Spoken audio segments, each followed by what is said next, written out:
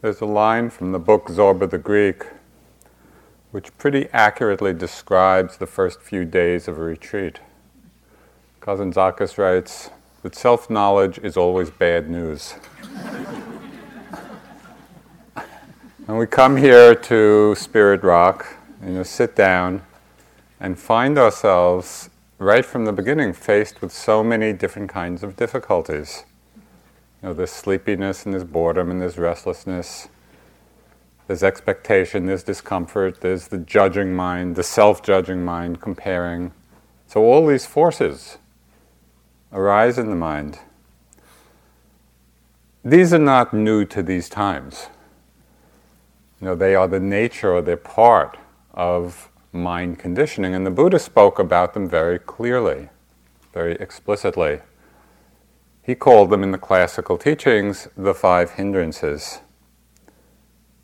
And these 5 states are mind states that are particularly seductive, meaning that we get caught in them again and again. The Buddha said that when we attend to these 5 hindrances carelessly, they cause lack of vision, lack of knowledge, are detrimental to wisdom, tending to vexation, leading away from awareness. Well, this is a very strong, explicit statement about the power of these mind states. Causing lack of vision, lack of knowledge, detrimental to wisdom, tending to vexation, I like that one, and leading away from awareness. But the bad news, of our growing self-knowledge, which is the awareness of these hindrances, in one way is also good news. Because when we attend to them carefully, they actually become the vehicle for greater understanding, the vehicle for our transformation, the vehicle for our waking up. So I'd like to talk about these 5 tonight, and hopefully we'll get through them all. In the traditional order, it starts with desire. But I found from experience that when I start with desire, I never get past it. Because that's my thing. So I'm going to do it in reverse order. And maybe we'll get to desire, maybe not. So the first of the hindrances in reverse order is one that has come up already in some of the groups and questions. And it's a very powerful mind state when unnoticed, and that is the hindrance of doubt. When we use the word doubt in English, it really can refer to 2 different qualities, one that's helpful, one that's not so helpful. The helpful kind of doubt is that of inquiry. It's really investigation. What is this? What's going on? What's happening in my experience? In Zen practice, this is called the great doubt.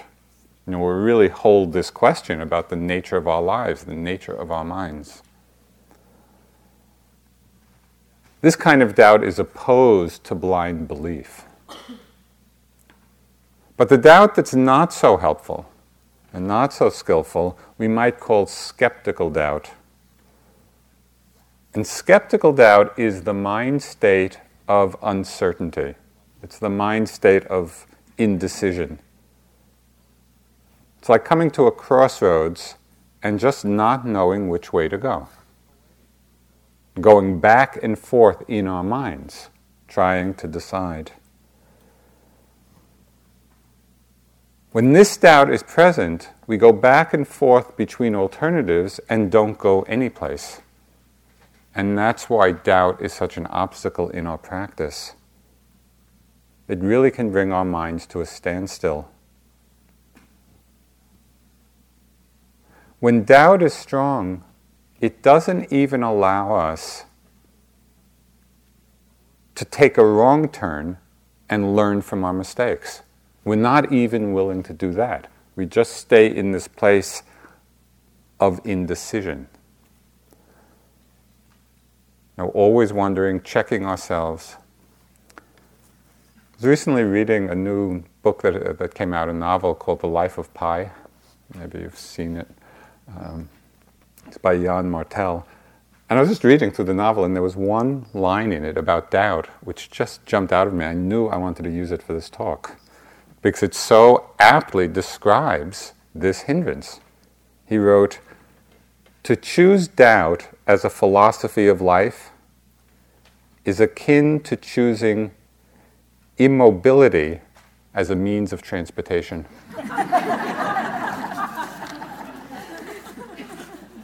That's what doubt does. So we need to understand it. In meditation practice, doubt takes some very particular forms, and I'm sure they'll be familiar to you in various ways. There can be doubt about the practice itself. What is sitting here watching my breath? What does this have to do with anything? Where we really have this is useless. In, out, in, out, in, out, in, out. What's the point? Or we might start comparing practices. After a day or two of in-out, Tibetan chanting or Sufi dancing looks a lot more appealing. So there's that kind of doubt. Doubt about the teachers. Many of you have studied with different teachers. This is characteristic, a lot of Buddhism in the West. Studied with different teachers, getting different perspectives.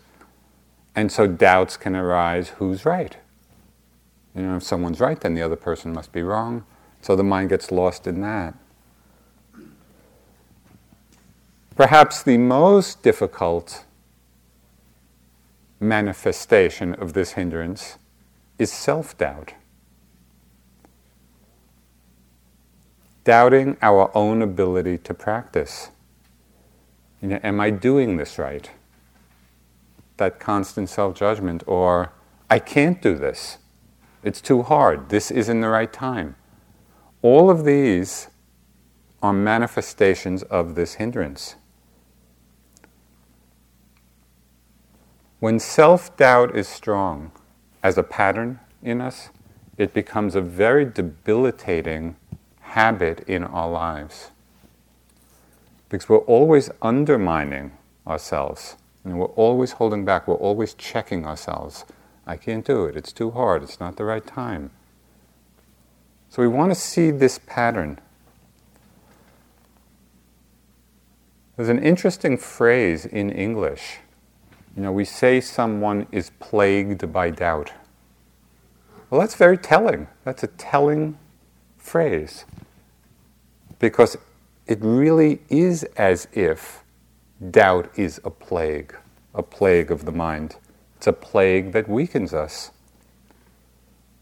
Instead of making the experiment, whether in meditation practice or in our lives, about something we want to do, choose to do, instead of making the experiment and just engaging ourselves fully and doing and surrendering to it, and then assessing for ourselves its value, when doubt is strong, when self-doubt is strong, it just keeps us back. We never try anything. And then, of course, the self-doubt becomes self-fulfilling. Because doubt really is useless. And so if we're just lost in this tape loop, then we actually don't accomplish anything. This endless conjecture in the mind, of the doubting mind, is exhausting.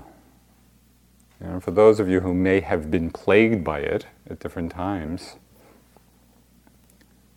it's exhausting. The Buddha he likened it to a thorny mind which keeps jabbing us. Every time there's this doubting tape, it's just like another jab. And it leaves us feeling very irritable and discouraged and disappointed. But the great seduction of doubt, the reason it's so powerful, is that it often comes masquerading as wisdom. We hear these voices in the mind, these wise-sounding voices.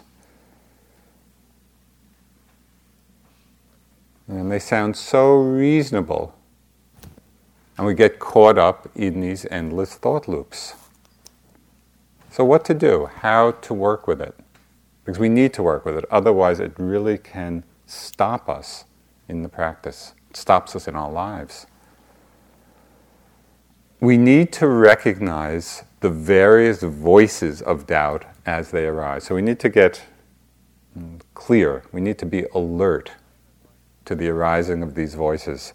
As soon as they arise, as soon as we become aware of them. I can't do this, doubting tape. It's too hard, doubting tape. Who are these teachers anyway? Doubting tape. So we're right on the case. If we catch the tape quickly, if we're not carried away, if we can see it arising and not seduced by its convincing tone, we have a very deep insight into doubt in that we realize that it is just another passing thought. That's all it is. It's a thought arising in the mind. If we see it for what it is, it has no power. If we don't see it for what it is, it has enormous power.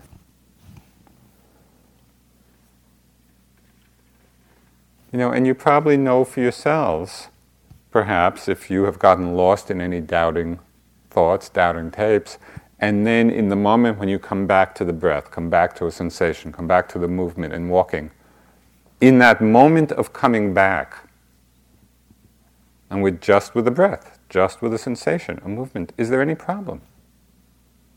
Is there any confusion? Is there any doubt in direct experience? Doubtful.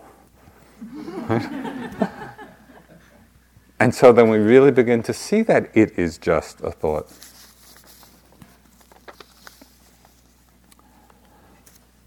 Doubt. We need to be mindful of it, we need to see it, we need not to be seduced or fooled by it. And again, I'm talking now about the skeptical doubt, not about the great doubt, not about that energy of inquiry. So the second of the seductive energies, the one that can really capture us, is that of restlessness, agitation, worry. It's that particular pattern. What is restlessness and agitation? On an energetic level, what's happening is that there's too much energy in the system and not enough concentration or steadiness of mind to hold it.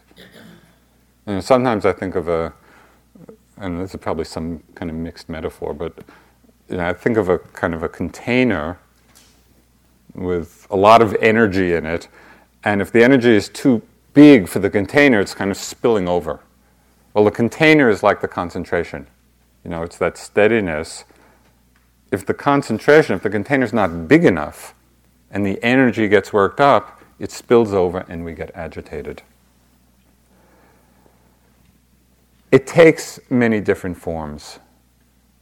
Sometimes this restlessness or agitation is an amazing feeling in the body. It's that feeling where you just are going to be jumping out of your skin. You cannot sit still. And I had this at different times in my practice. I remember once in Burma at the monastery, for a period of weeks, every evening at 8 o'clock, this wave of restless energy. It was like clockwork. I could not sit there. And so I would just get up and kind of be almost running around the perimeter of the monastery. The monks must have thought I was nuts. Here's this tall Westerner doing this crazy. I was not lifting, moving, placing. But I just had to move. I had to do something with that energy. It was so powerful. Another time I was teaching in Hawaii. This was quite a while ago, just maybe in the 70s. And I remember once in the middle of giving a Dharma talk, this restless energy came. It took everything I had to keep sitting there and I just wanted to jump up and run out of there. It's powerful. It can be a very powerful energy, this restlessness of the body. Sometimes our body is still, but it's our mind which is agitated. The body's okay, it's just sitting peacefully. But there's a whirlwind of restless activity in our minds. Can't settle down, just this whirlwind of thoughts and fantasies and imagination. Mind jumping from one thing to another. Have you noticed at all the mind getting hooked by obsessive patterns of worry or regret, where we just can't get off of the loop? There's also a phenomenon, I think it's fairly unique to retreats, which we call yogi mind. Yogi mind is that aspect of agitation or restlessness when thoughts loom completely out of proportion, either to their importance or to their connection to reality. But they seem so real, and there are many, many stories of yogi mind. But just one I'll share with you. This was when I was doing my own retreat back at IMS. Again, it was quite a few years ago. I was sitting in my room, which was quite a distance away from the kitchen. And it was down a long hallway and down a set of steps and kind of on the other side of the other end of the building. And I'm sitting in my room meditating, and I start hearing these voices coming through the pipes, the radiator pipes. And I'm sitting there hearing whole conversations, and in my mind, these were people talking in the kitchen, and somehow their voices were carrying through the pipes. This is quite a distance. I was totally convinced that this is what was happening, and the conversations I was hearing was quite a Rorschach for my mind. One friend was pregnant, another couple, one of them had killed the other one. And so all this big stuff is going on, and I'm convinced people are not telling me because they want to protect my retreat. I was totally lost. This is yogi mind. And I had to actually go down and check it out. I went to, what's going on here? And why aren't you telling me? So if you find yourself obsessing about having the wrong kind of toothpaste, yogi mind, yogi mind, yogi mind. Now there's a subtle kind of restlessness, and I want to talk about this, and this is mostly for the experienced yogis, because I think for people just beginning probably won't have this experience yet, but for those of you who are experienced, who have been practicing a long time,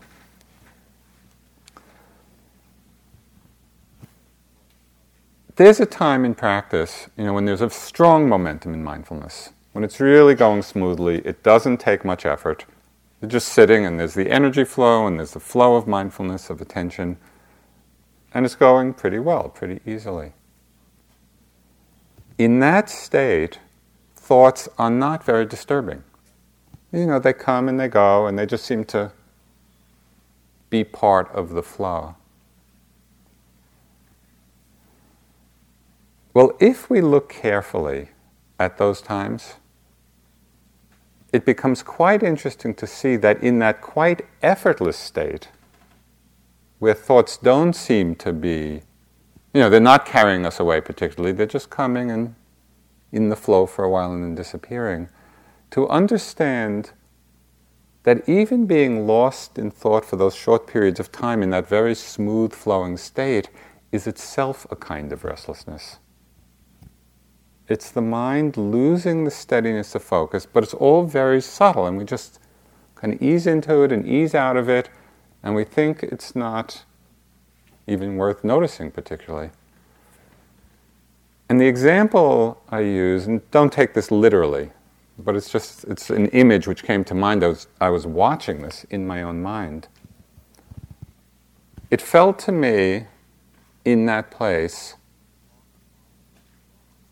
like the thoughts, and this is just an example or an image, that the thoughts were happening at the speed of sound. and that awareness itself is happening at the speed of light. And so I just started to notice that even indulging those thoughts, even in a way that seemed very simple and easy and not problematic, it actually was having, a solidifying effect. Right? Different than when the mind was just resting in awareness, not pulled into the thought. So anyway, I don't want to belabor the point, but if you can connect it all with this, for those of you, who are at that place in practice, pay attention. See how thoughts at that level could be a very subtle kind of restlessness of mind. And so then we just bring a little more energy of wakefulness.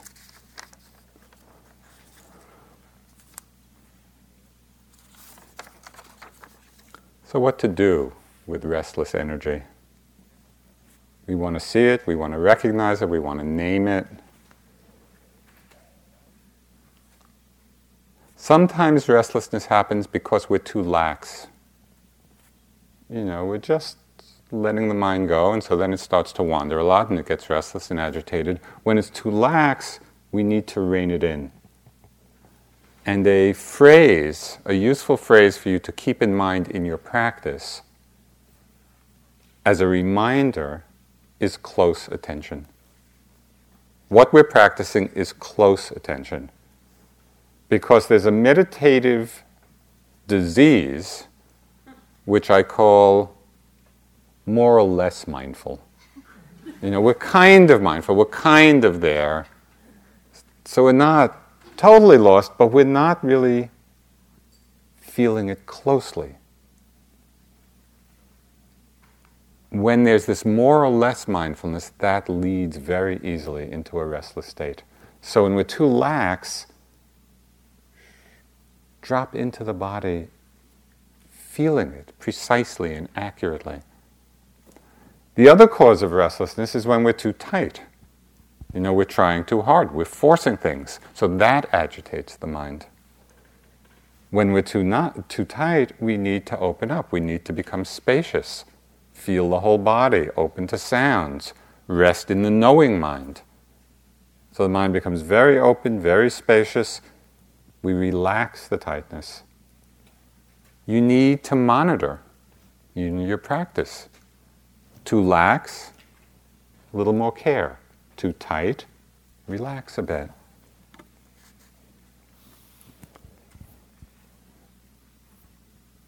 Now, restlessness is like this great whirlwind of energy, a whirlwind through space. It's not a problem if we become the space. If the mind becomes the space, then the whirlwind passes through and it's not a problem. So there's doubt, there's restlessness and agitation. The third of the hindrances, which again has been mentioned quite a few times already, is sloth and torpor. That's the Buddhist jargon for sleepiness, for dullness. And it's a great phrase because at one point, one of the few times I was reading a book on natural history, and I was reading about the three-toed sloth. It's a very interesting animal. It hangs by its feet, and it's so slothful that if you fire a gun by its head, it won't even turn its head. It's just... And every once in a while, at kind of long intervals, it'll kind of arouse a little energy, come down for a little food, maybe mate, and then back up to the tree. So I don't know which came first, the mind state or the name of the animal, but it's a very good characterization.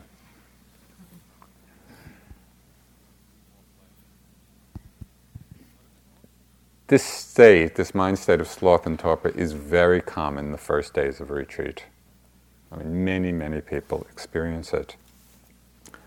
And it can be maybe at certain times of the day.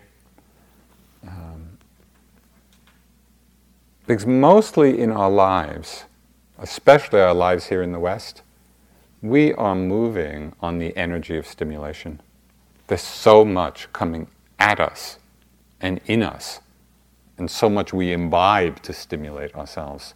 So we come here, and there's not much stimulation. So what's the first response? I mean, this is the energy we've been acting on. Without it, there's just this feeling of a kind of collapse, energetic collapse. But it's a very valuable process. Because as we let go of our reliance on external stimulation for our energy, we begin to connect with the inner source of energy, which is this whole mind-body system. This whole mind-body is an energy system. As the mind collects itself and drops in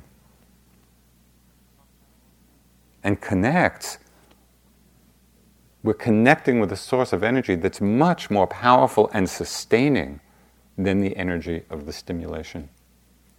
And what you'll find, and I think it's quite common, as the days of the retreat go on, even though in the beginning you might be very sleepy, slowly the mind feels more wakeful. You get alert earlier in the day. You find you can stay up later at night. You might need less sleep. Maybe not in a 9-day retreat, but certainly in longer ones, it's not uncommon for people to find they get by fine. On 5 hours sleep, 4 hours sleep, 3 hours sleep even.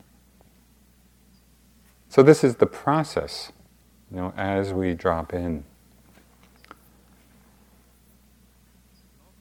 But there's a more profound and deeper meaning to sloth and torpor, which also points to a deeper danger.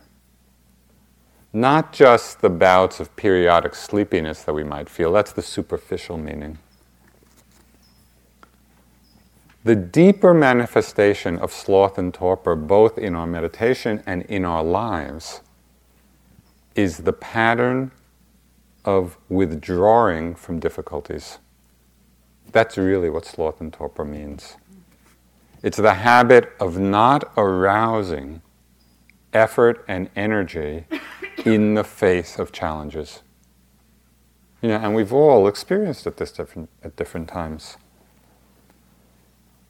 Or we might find we have the energy to meet external challenges, but then we collapse into sloth and torpor, that sense of withdrawal from the inner difficulties. Just as doubt can come masquerading as wisdom, sloth and torpor has its own mask. Sloth and torpor often comes masquerading as compassion.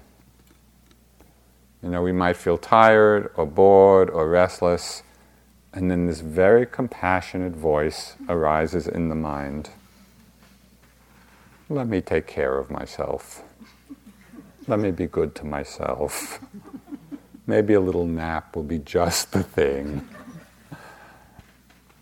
And it's not to say that there are times when we do need to rest. So we need to acknowledge that. But very often, that's not the case.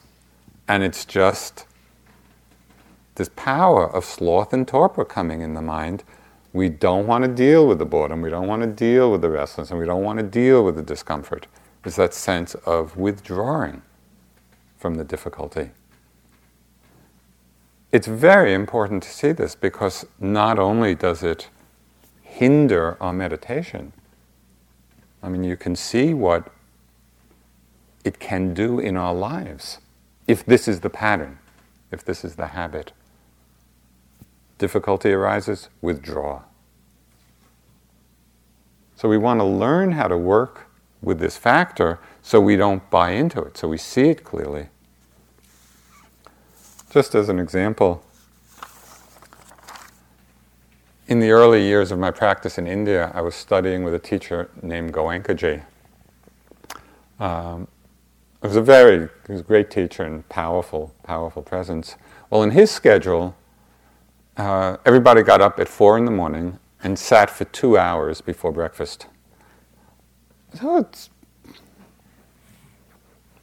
not my usual schedule, but this was the retreat, so I was getting up and sitting, but my habit was to get up quickly, go to the meditation hall and find a place against the wall.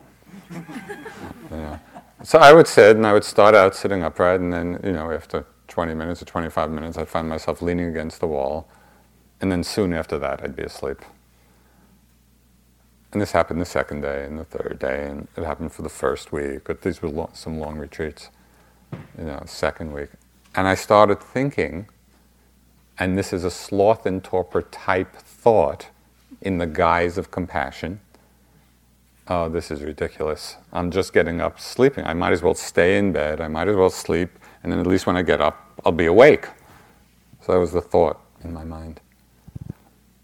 But I didn't know whether maybe it was peer pressure, but I just kept going. I just kept getting up and going. What was amazing, sleeping, day after day after day. One morning I went in there, sat down, was totally awake the whole time. And from that time on, it was like that. And it was just such a good lesson. And even when we think nothing much is happening, even when we think, the hindrances are still overpowering us, the very effort to meet the challenge, the effort to face the difficulty, something is growing within us. Some power is strengthening. So we need to understand that this is the process of getting stronger, even when it's not immediately apparent to us.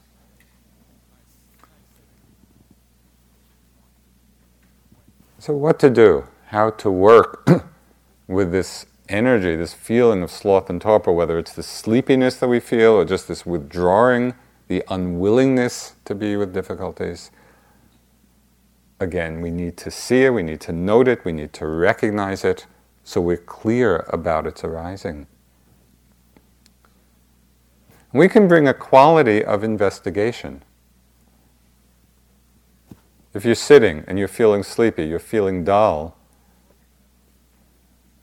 ask the question, what is this experience that I'm calling sleepiness? Instead of just dismissing it with, oh, I'm so sleepy, we really bring that inquiry to our experience. What is it? What's the constellation of experience that I'm calling sleepiness? And as we look, we see certain sensations in the body. We see a certain feeling in the mind. We begin to unpack it.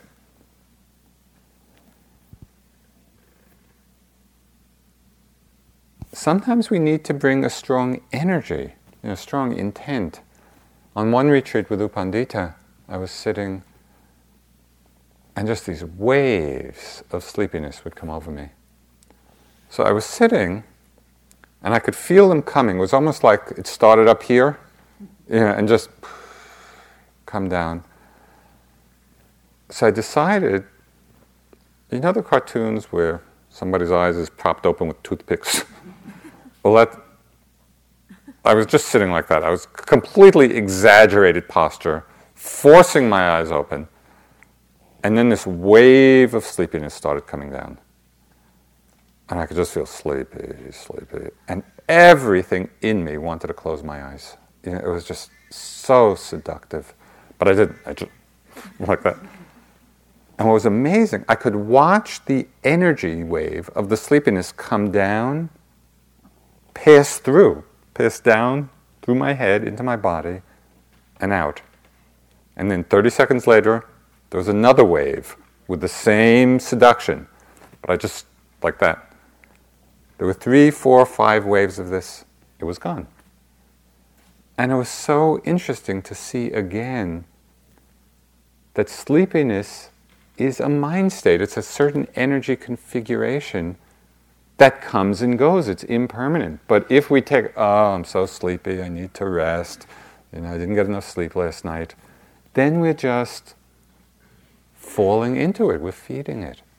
We actually can play a little bit and understand it as an energy.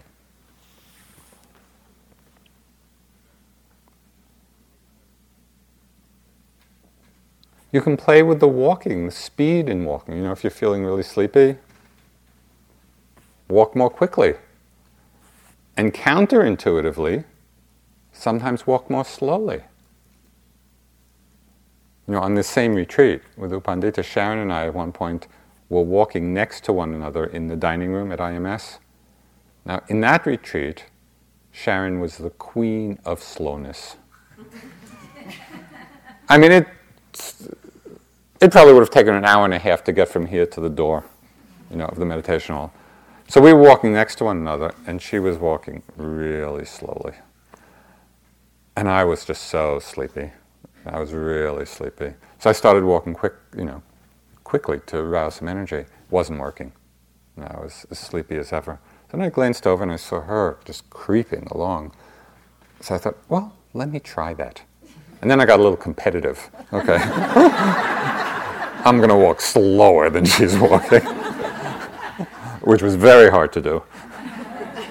But how slowly can I walk and still move?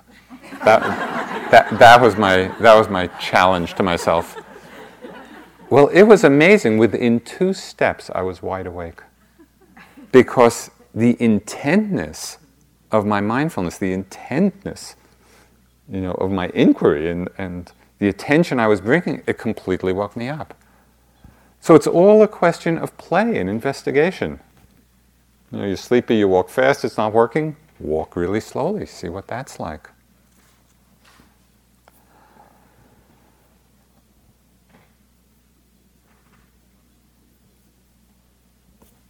The main aspect with regard to sloth and torpor is to reframe our understanding so that we see difficulties as challenges rather than as problems. So when there are difficulties arising in the practice, instead of withdrawing from the difficulty, engage with them. You can engage in them in a whole variety of ways. The word for effort in Pali is virya, and this is often the force used as the antidote to sloth and torpor, aroused effort and energy. Well, another meaning of virya, which I found very helpful, another meaning of that word is courage. And I found that an extremely helpful reminder in practice, because often it's not a question of efforting. Often it's a question of courage, of strength of heart to be present. That's the quality that it takes. Okay, so there's doubt, there's restlessness and agitation, there's sloth and torpor. The fourth of the hindrances, and one that often wreaks havoc in the world, is the mind state of aversion. And aversion takes many forms. Anger, hatred, annoyance, irritation, ill will, boredom, judging mind. All of these are the force of aversion. Fear, it's the response, it's the conditioned response to unpleasant situations, unpleasant things. There's something we don't like. The conditioned response is in one way or another to get rid of it. And its manifestation is often in one of these forms. It's very easy to see, of course, in our relationship to physical pain. How many of you, when you're sitting, and pain starts coming up, how many of you have the attitude, oh good, this is a chance for me to really understand pain? It's probably not your first response. When we look carefully, there's discomfort, there's pain. Usually the first response is, I don't like this, I want to get rid of it. There's a contraction or a pushing away or some kind of aversion. Aversion arises about painful past experiences. How often can we be sitting and a thought or an image comes to mind of a difficult, painful situation in the past, and it comes to mind and it just triggers, anger, triggers ill will, triggers fear.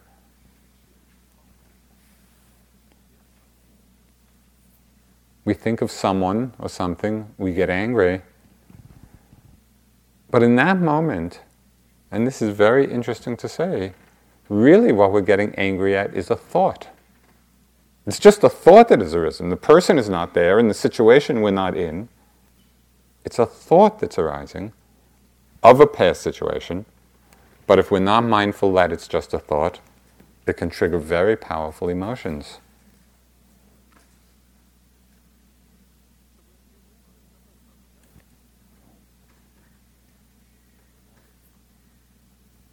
Even more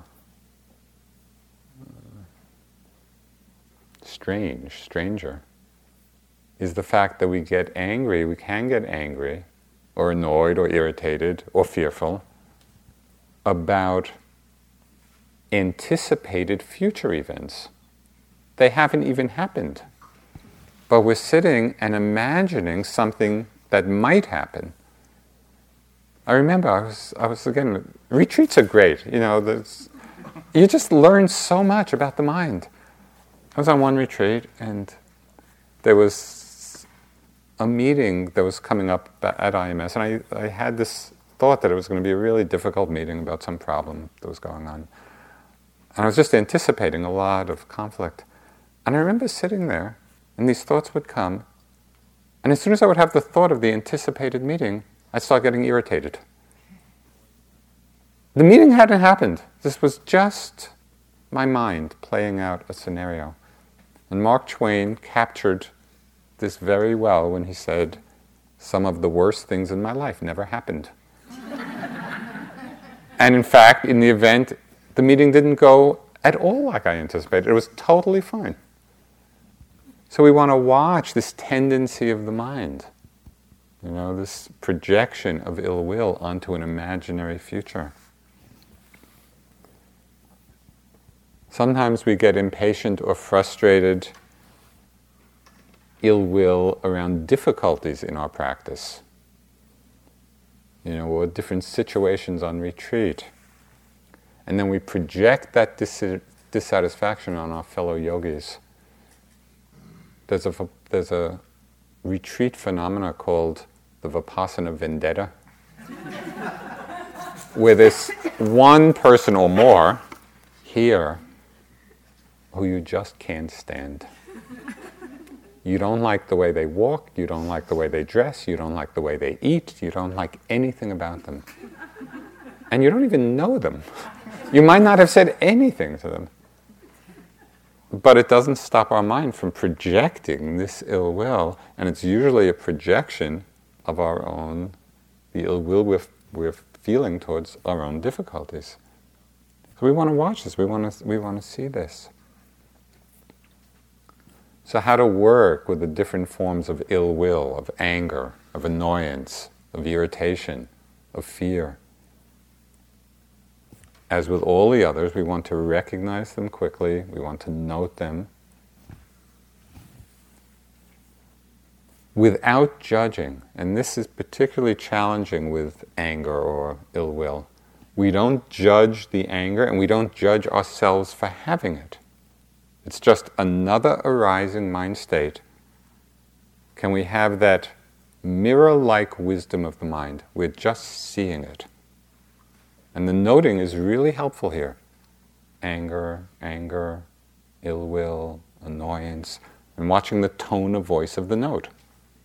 Keeping the tone of the note very accepting, very open.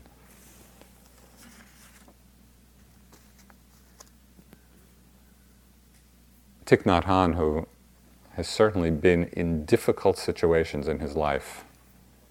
This is the Vietnamese peace activist and Zen master and writer and poet, lived through the Vietnam War in very intense circumstances.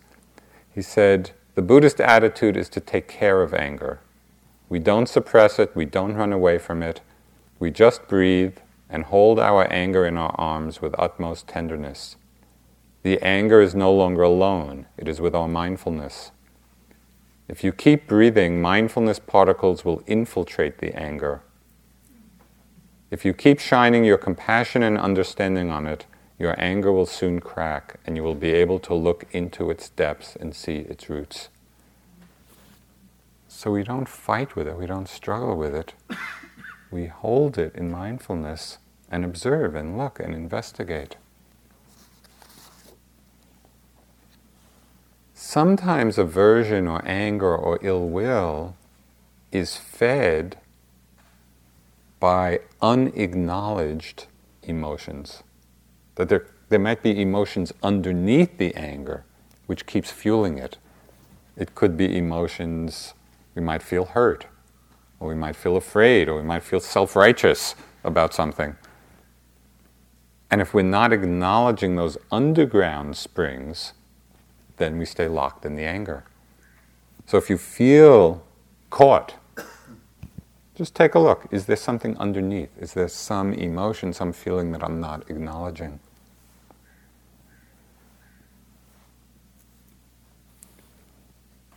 A couple of years ago, I was teaching a retreat for law students, lawyers.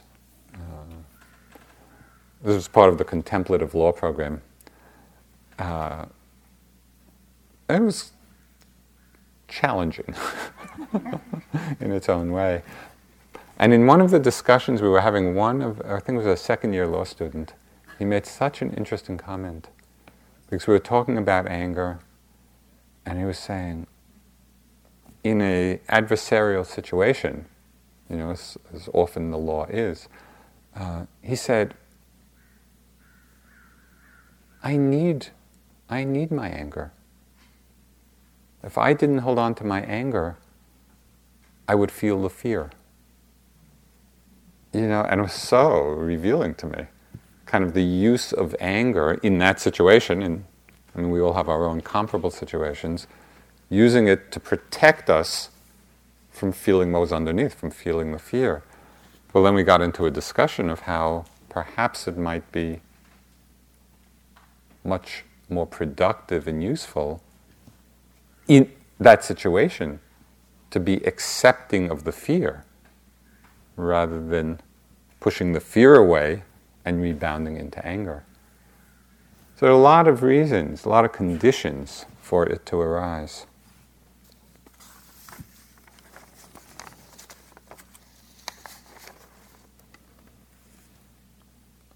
The challenge with this hindrance of aversion in all the forms, irritation, boredom, fear, anger, ill will, hatred, can we be mindful of them as they arise without getting lost, without venting, without drowning in them? Because holding on to anger or aversion or ill will is like holding on to a hot burning coal.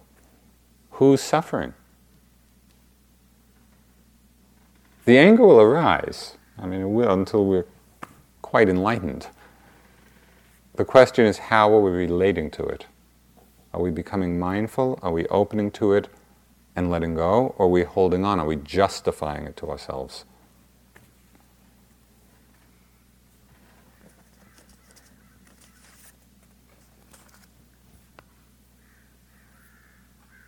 There's one teaching of the Buddha which I call to mind as a reference point when my mind gets caught, in a situation where anger is arising or ill will is arising.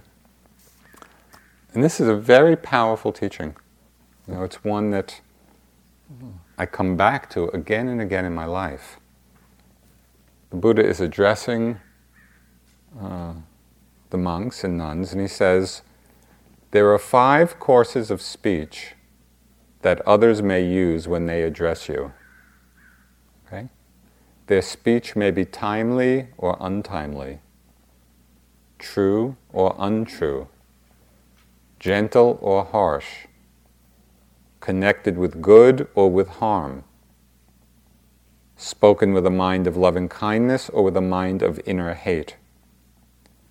Herein, bhikkhus, you should train yourself thus. Our minds will remain unaffected. We shall utter no unskillful words. We shall abide compassionate for their welfare, with a mind of loving kindness. And starting with that person, pervade all the world with a mind imbued with loving kindness, abundant, exalted, immeasurable, without hostility, without ill will. That's a challenge. If somebody is speaking to us untimely, untrue, harshly, connected with harm and filled with hate, our minds will remain unaffected. We shall utter no unskillful words. We shall abide compassionate for their welfare. In those situations, when I reflect on that, it's a very powerful reminder of what I value. It's not always that we can do it, because it's very difficult to have that kind of presence of mind and that abundance of metta. But at least if we're holding that as a possibility, as a value, then it helps unhook us from the kind of self-righteousness that we can get into. Well, I should be angry, and they're wrong, and they're a jerk. And it's a very powerful reference point.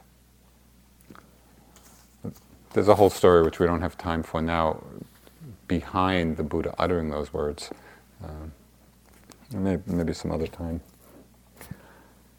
Okay, 5 minutes for desire.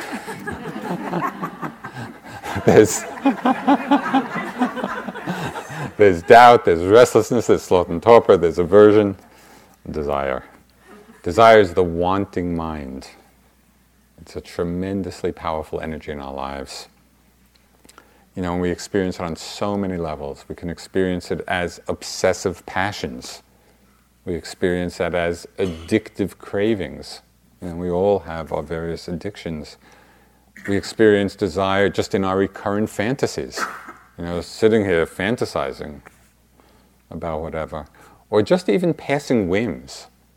Oh, a cup of tea would be nice. Something that just arises in a moment. And even though on retreat, the field of desire narrows considerably, there's not that much available, but still it does not diminish the force of desire, and the force of that wanting mind. At one time in India, this was kind of in the early years, but I'd been there a few years already. My practice was going really well.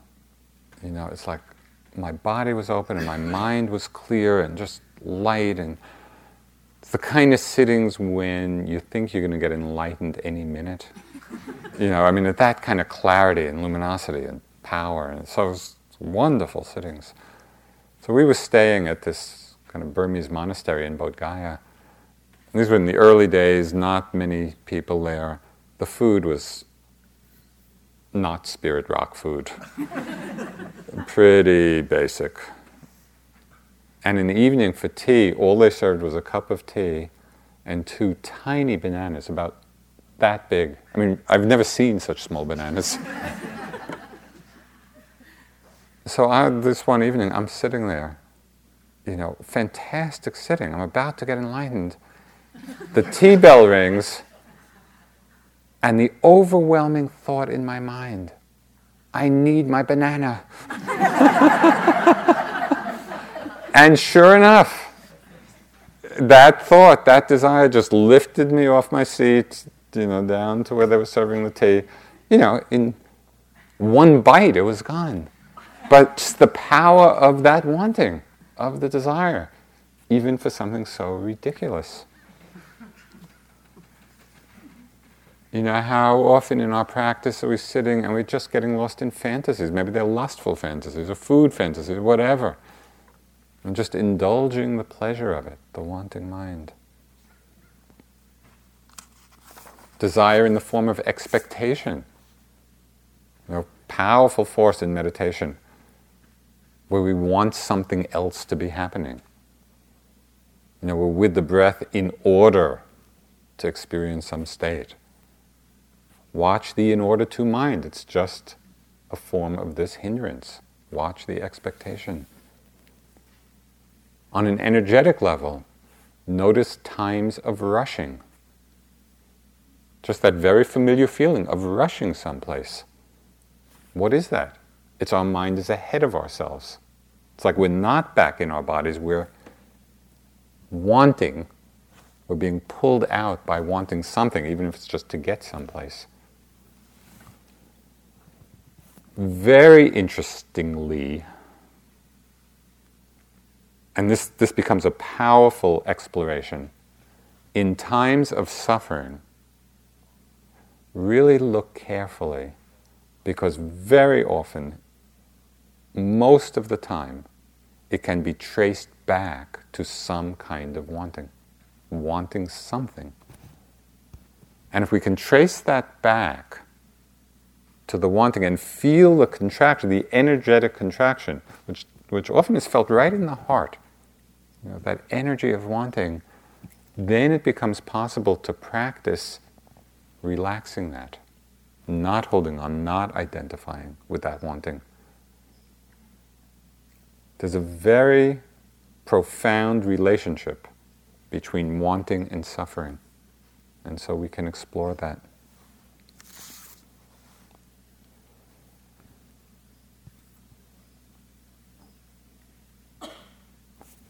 One of the greatest insights into the nature of desire, of wanting, is the very direct insight that it is impermanent. Because normally we think desires need to be fulfilled to come to resolution, to come to completion. And if they're unfulfilled, we remain frustrated.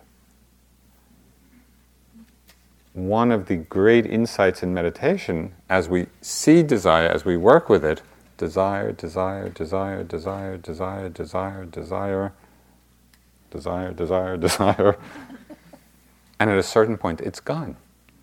We haven't done anything except be there with it and observe it. Didn't fulfill it, didn't act on it, didn't suppress it, because in its nature, like everything else, it comes and it's there for a while and it goes. And it's very interesting to observe that moment of transition from wanting, from desiring something, to when the desire falls away. Because I think you will notice, if you can catch that moment, that there's a huge sense of relief. It's like being let out of the grip of something. When we're caught in desire, it really is like we're in the grip of this energy, and then when it goes, the mind comes to a place of peace, place of ease. So we can see that. This is not theoretical, it's just something to observe.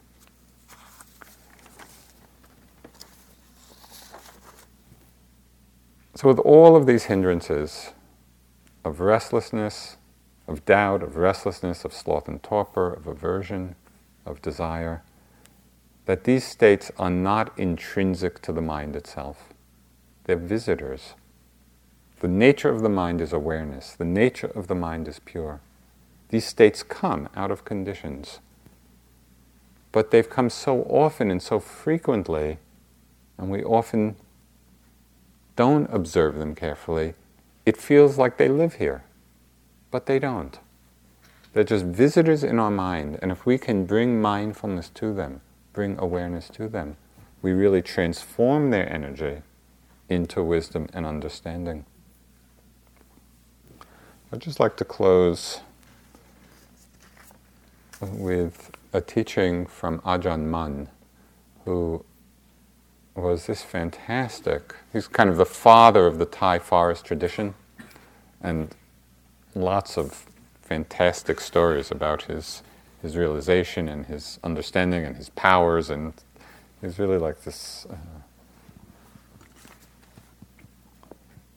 I don't know what he was like.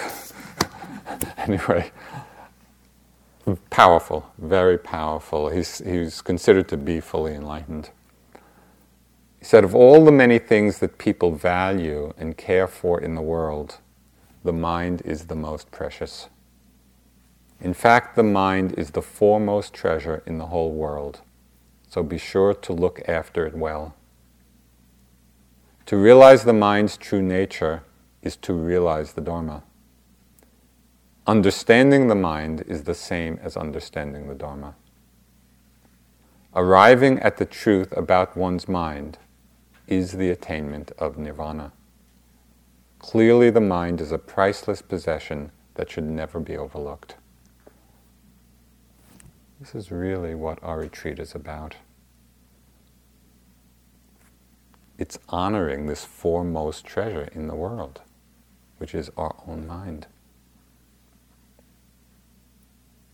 So let's sit for a couple of minutes.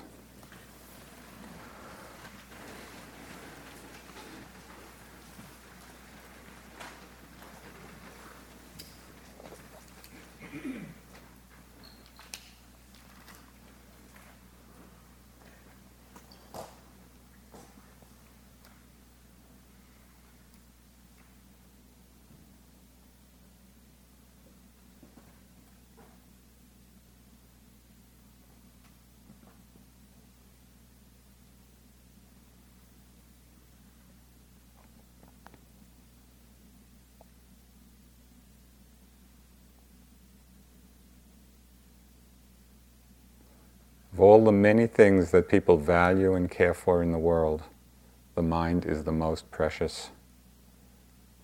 The mind is the foremost treasure in the whole world, so be sure to look after it well.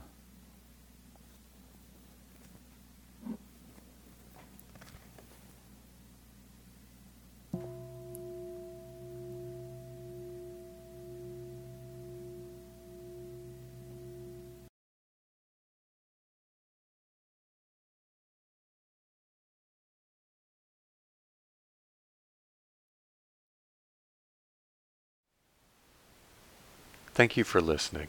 To learn how you can support the teachers and Dharma Seed, please visit dharmaseed.org/donate.